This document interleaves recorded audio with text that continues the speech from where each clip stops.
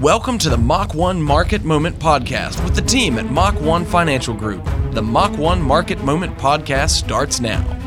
Marching along to another Mach 1 Market Moment. Walter Storholt here alongside the great team at Mach 1 Financial Group in Northwest Arkansas. Mach-1financial.com, the place to go online to listen to podcasts, find out more information about the team, read the blog, watch videos, all sorts of good stuff there. Mach-1financial.com. The team has a whole staff of retirement income planning specialists standing by to help you make sure you're well prepared for retirement and your financial future. Joining us from the team today is David Lee, of course. Has been on the radio here in the area for a long time and on the podcast, it seems like almost each and every week, or at least popping in every once in a while on the podcast as well. And David, looking forward to chatting with you once again today. Good talking to you again, Walter. Yeah, we got a good conversation on deck today. We're going to be talking about being realistic about retirement. And I think this is an important thing to talk about, David, because a lot of people have unrealistic expectations about retirement. And this is not a point the finger kind of thing. I'm sure we're both guilty of having these expectations maybe be out of whack from time to time. There's nothing wrong with making sure we reel ourselves back into reality before we make these major decisions. So I want to talk about some of the ways these expectations, from what you've seen, David, some of the ways that they get out of whack, and then what a more realistic scenario should look like. And I'm just thinking off the top of my head, I'm sure that you've seen people who have had extremely ambitious or unreasonable expectations for what they could achieve with their retirement savings, what they'd accumulated to a certain point. Can you give us an example of somebody who might have fit that description? Yeah, without giving too much information away, how about I just speak in general terms of different types of things that I've either personally seen or stories that have been related to me from clients, from either family members or friends that they've dealt with. So I'll tell you one story that I was just told about here very recently. A man who had won several $100,000. It was either in a lottery or a casino winnings. I can't remember exactly what the story was. So after tax, let's say they had about $300,000 and decided that, he was about 60 years old, I believe. They decided, that was way more money than they had ever seen in their life. And so he quit his job and decided he was going to retire and live on that money. They took several friends on vacations and things like that. And within 2 years, he was back to work because, the money had run out. So that's an extreme example, but, it's kind of the typical lottery winning type example where someone suddenly sees a large sum of money. They've never been used to managing money in their life. So it seems like from their perspective, they feel like, well, there's no way I can ever spend that much money on my life based on my life experiences. So I've got enough to retire. And obviously, that's not nearly enough to retire on for many people, depending on the standard of living that you live at, especially if you're going to take, 10 of your best friends on a round the world cruise or whatever. That type of money certainly won't last long enough. So that's one kind of glaring example of an extreme situation that I've heard of. That's not one that I experienced firsthand here in my office, but an example of someone having an unrealistic expectation for what's a reasonable amount that they can retire on. Other generic examples that I've seen here before, someone who's got maybe $50,000, $100,000 of retirement savings and they're ready to retire within the next year, and let's say before they're even eligible for Social Security, and they want to be able to spend $5,000 a month. Well, obviously the math just does not work in that situation. So the good news is I don't see those situations very often. In fact, honestly, in 13 years of doing this, I could probably count on one hand, maximum of two hands, the number of times that I've seen that happen. More often than not, I see the reverse, where someone feels like they're way behind on retirement savings. They reluctantly come in and schedule an appointment with our office to do a retirement analysis, and they walk out the door feeling like, hey, there's hope. I can get there from here. I can see that it doesn't take a whole lot of major adjustments to get from where I am to where I want to be by the time I want to retire, whether that's age 60, 62, 65, 55, whatever it is. Well, I think it's, David, kind of funny because it doesn't always go that direction when we talk about unrealistic expectations. It doesn't always go, I'm trying to do more than what I'm able to do with what I have. Sometimes it's at the other end of the spectrum. Expectations are way too low and they end up being in better shape than they realized. Yeah, exactly. Kind of like I was saying. I mean, honestly, that's more the rule of what I see than the exception. The exception would be the previous case we just talked about, where someone comes in and they've got $50,000 and they think they're ready to retire tomorrow and spend $5,000 a month. That doesn't happen very often. Most people can see that the math on that's not going to work. It's just kind of intuitively obvious. The much more common example that I'm used to dealing with is the other end of the spectrum that you're talking about, where they have very low expectations. They come in, I can't tell you the number of times that this has happened.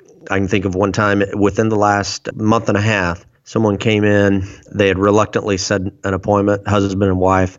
They're practically apologizing to me during the first appointment about, to use their words, about how little money they had saved and how they didn't want to feel like they were, quote, wasting my time because they felt like they didn't have enough money to deal with it. And long story short, and this doesn't happen very often either, but this was kind of a humorous situation. We actually ended up finding some money for them that they didn't realize that they had.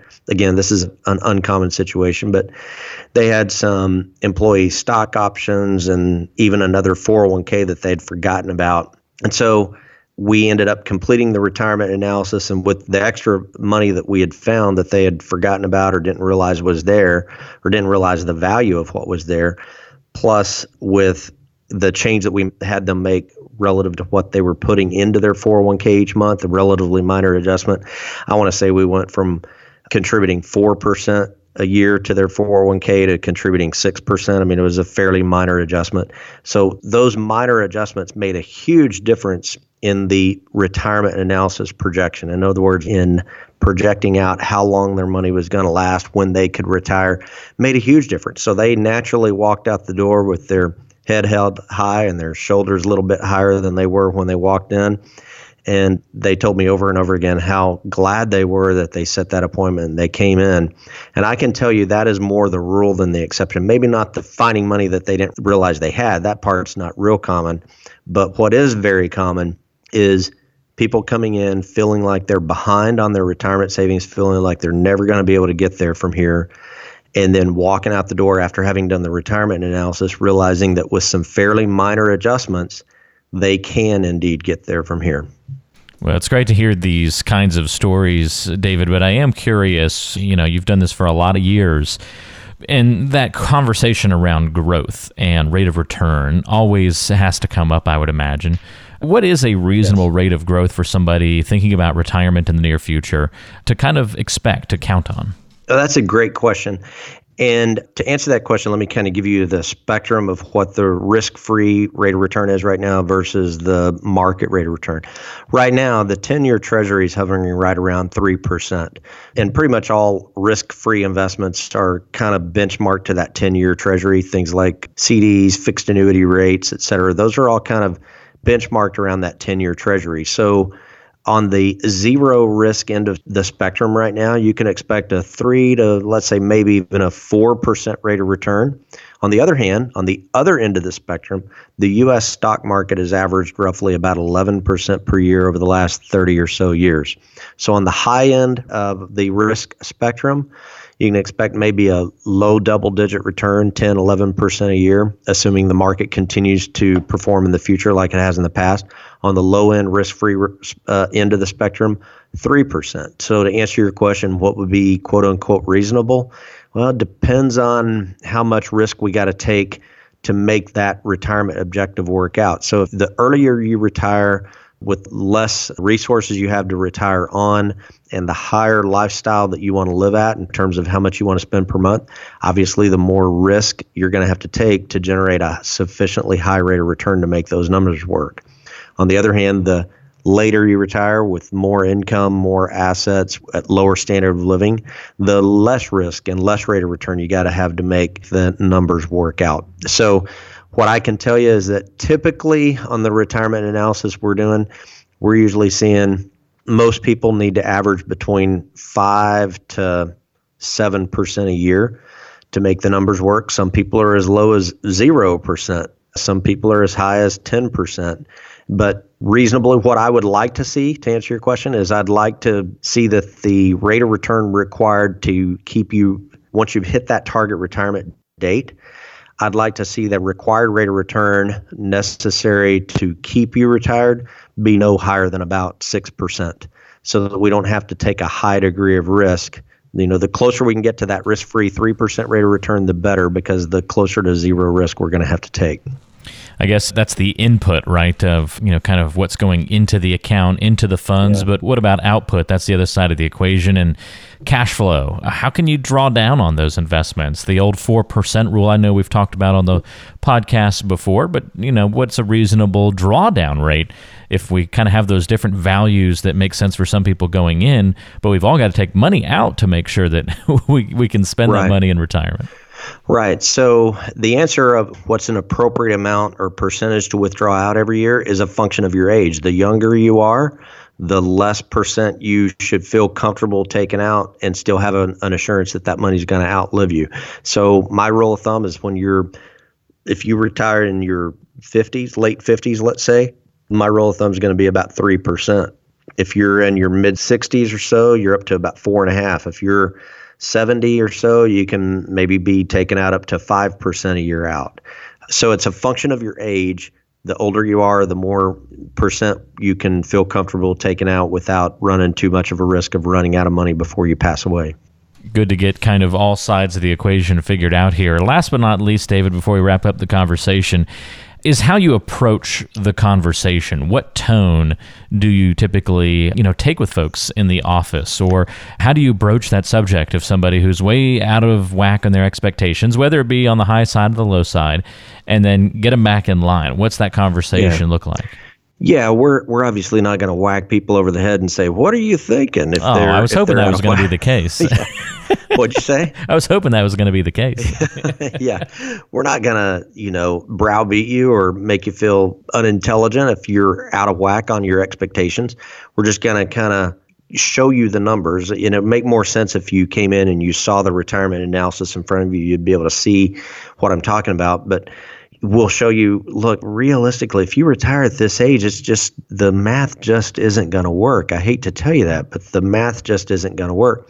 Maybe you ought to think about working another year or 2 or 3, at least until Social Security comes in. And maybe you ought to consider, spending $500 a month less or $1,000 a month less than what you were planning on, because you'll see it when it's right there in front of you. When the projection is done in front of you, you can see it. Doesn't require me telling you that it's not going to work. The numbers don't lie. The math doesn't lie. You'll see it projected right there in front of you. So that way we can be in a better position to be able to then coach you and say, look, you can see that this just isn't quite going to work. So let's make some minor tweaks. Let's try to change this assumption, the age at which you're going to retire. If that's not enough, let's try to change this assumption, which is the amount of money that you want to spend each month in retirement. Or if that's not enough, let's try to change other variables, such as how much you're going to put away each month between now and that retirement date. So there are some moving parts that can be adjusted, and we can see which of those moving parts is going to have the greatest impact on your future retirement. And then you can see with your own eyes what is realistic and what's doable. Well, here's the deal. If you want to have a conversation about your financial plan and get that kind of straightforward communication, but not one where you're going to be, how was it as you put it there, David? Browbeaten. Give the team a call, and you're just going to have a common sense, straight up conversation about your financial plan. 479-876-2100. It's a collaborative effort. 479-876-2100, your number to call. Or you can find the team online at mock-1financial.com. That's mock-1financial.com, serving you throughout Northwest Arkansas. David, thanks for the time again, and we'll talk to you on the next show. All right, Walter. See you then. Much appreciated. It's David Lee. I'm Walter Storholt. Thanks for joining us. We'll talk to you next time on the Mach 1 Market Moment. Advisory services through Capel Advisory Solutions, LLC, DBA Fusion Capital Management. Investments and or investment strategies involve risk, including the potential loss of principal. Please see full disclosures at www.mock-1financial.com.